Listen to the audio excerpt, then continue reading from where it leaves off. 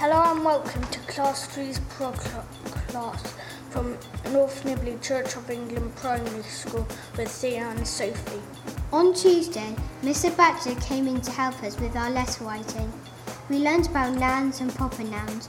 Millie says a noun is an object, like a house or an elephant, and a proper noun is a certain name of a place or person like Mrs. Brown or North Nibley.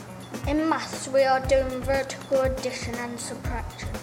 Some find it easy, but others are still practicing. The really important thing is to put the number in one square so that you don't muddle up the columns like the hundreds, tens or units. This week we were given a plant with feed colony in its water to see what the stem does. We are looking at it closely on Monday. We also have started to grow our own daffodils on our table. Some have started to bloom. On Friday, 15th of March, Class 3 are doing a special assembly. We are speaking about Red Nose Day and might sing a special song that you can join in with.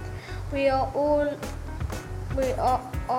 going to wear pyjamas to school with a 50p donation going to Comic Relief.